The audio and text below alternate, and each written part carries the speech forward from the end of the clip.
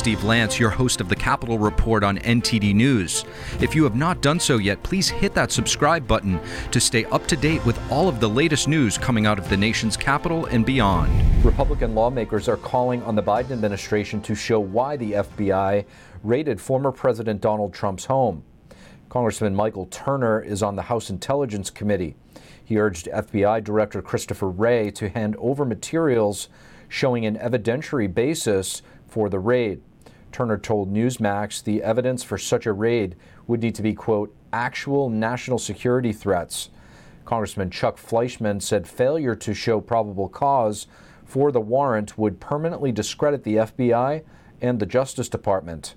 Senator Rand Paul told Fox News earlier that he is not a fan of overusing impeachment, but he would not be surprised if an investigation led to the impeachment of the Attorney General.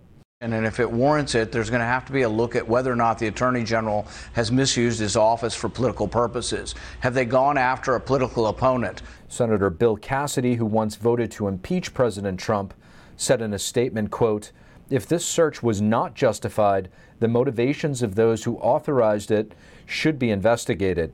And Senator Marco Rubio compared the FBI raid to what happens in totalitarian takeovers. This may all be shocking to most Americans, but the people I've lived around my entire life in Miami, they've seen all of this before. You see, many of them came to America fleeing Marxist dictatorships, governments that use the power of the state to criminalize the opposition.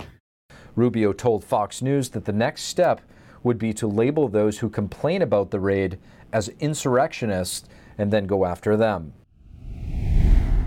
There are still many unanswered questions following the raid of former President Donald Trump's Mar-A-Lago estate.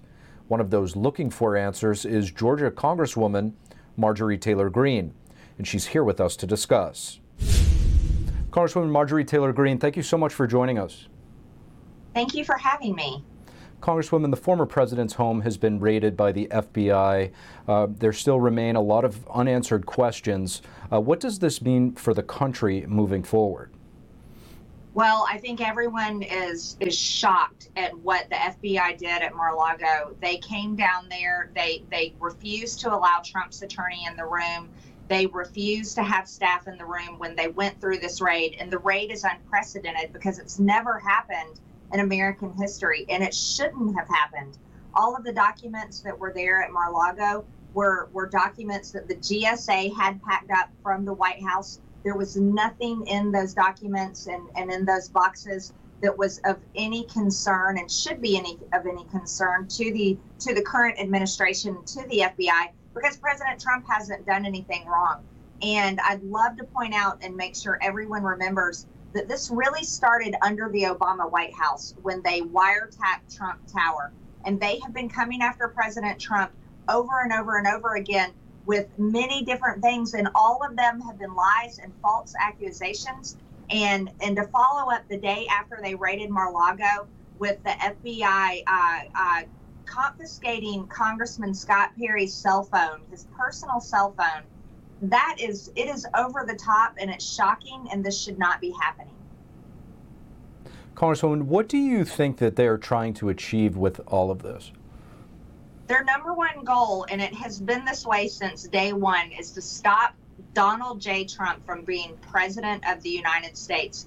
They tried to stop it the first time, and now they're doing everything in their power to prevent him from holding office again. They see the support that he has all over the country. His rallies terrify them because so many thousands and thousands of people always show up at every single rally. And they know, they see the writing on the wall. They know they're going to lose in November. They know the American people are furious with their failing policies, with the high inflation, high crime, wide open borders, the failure on the world stage, and us losing respect, and their nonstop pursuit to destroy American energy independence. These are all policy failures of the Democrats, but instead of changing course and trying to do the right things for America, they are headstrong and intent on destroying Donald J. Trump because they're terrified of a second term. And you know why they're scared of him becoming president again? Because he now knows who his enemies are and the enemies of the American people in Washington, D.C. And this time he's going to finish the job that he started in his first term. Before I let you go, Congresswoman, has there been a response to the raid of the former president's estate from the people in your district? Oh, people are shocked. People are so shocked. They're seriously terrified. The combination of that raid, that the FBI gone rogue, the White House that sent this FBI down there to do that, has people in my district terrified. But you add that on with this IRS army of 87,000 IRS agents that they are hiring, and you got to know something. The IRS, IRS.gov, they already have those job postings listed, and if you read those job postings, they are terrifying because the type of people they're hiring, they are looking for people that can perform audits, but can also be physically fit enough to handle a life-threatening situation, and they have to be able to carry a firearm. So you look at that type of description in a job hiring post on the IRS.com, and that is scaring people all over my district. Small business owners are worried. Conservatives are worried. Donors, Trump donors and Republican donors are worried, because that combination right there is one that can truly destroy people in our country, and there's no need for it. Democrats should be going after criminals, the criminals that are committing crimes and killing people. Like in the city of Atlanta, which now has a higher crime rate than Chicago. Democrats should be more concerned about the terrorists and the deadly drugs that are pouring across our border, and the human trafficking and the sex trade happening at our southern border. Democrats should actually care about the inflation that's crushing the American people, and they can't afford groceries, and they can't afford gas, and they can't afford anything. These are the things that they should be working on, not spending all of their time when they know they're going to lose in November, intent on persecuting their political enemies. But I think that shows everyone exactly who they are. They aren't for the American people. They're America last, and all they care about is defeating all of us. Congresswoman Marjorie Taylor Greene, thank you. Thank you so much. Congressman Ben Cline represents Virginia's 6th District. Over the weekend, we had a chance to sit down with the congressman to get his thoughts on gas prices and the upcoming midterms. Congressman Ben Cline, thank you so much for joining us. Great to be with you. Congressman, fuel prices have been dropping. However, they're still substantially higher than when President Biden initially took office. Do you think this optical illusion will ultimately help the Democrats in November? No, I think that voters are still upset that gas was $2 a gallon under Trump, and now it's $4 a gallon under Biden. Saving 50 cents a gallon is an improvement, but they understand that the bottom line, we need to increase energy production domestically, become energy independent again, and that way we can ultimately address inflation and a host of other budget issues facing this country. You represent a district in Virginia. It's a very interesting state. It's a bellwether state, as you said earlier, before our interview. What do you think Virginia is going to do in the upcoming midterms? Well, Virginia is very much a bellwether for what the rest of the country is going to do. We had one-party rule in Virginia from 2019 to 2021. They had 2 years, and they really started to run things into the ground. So in 2021, we elected a Republican House again.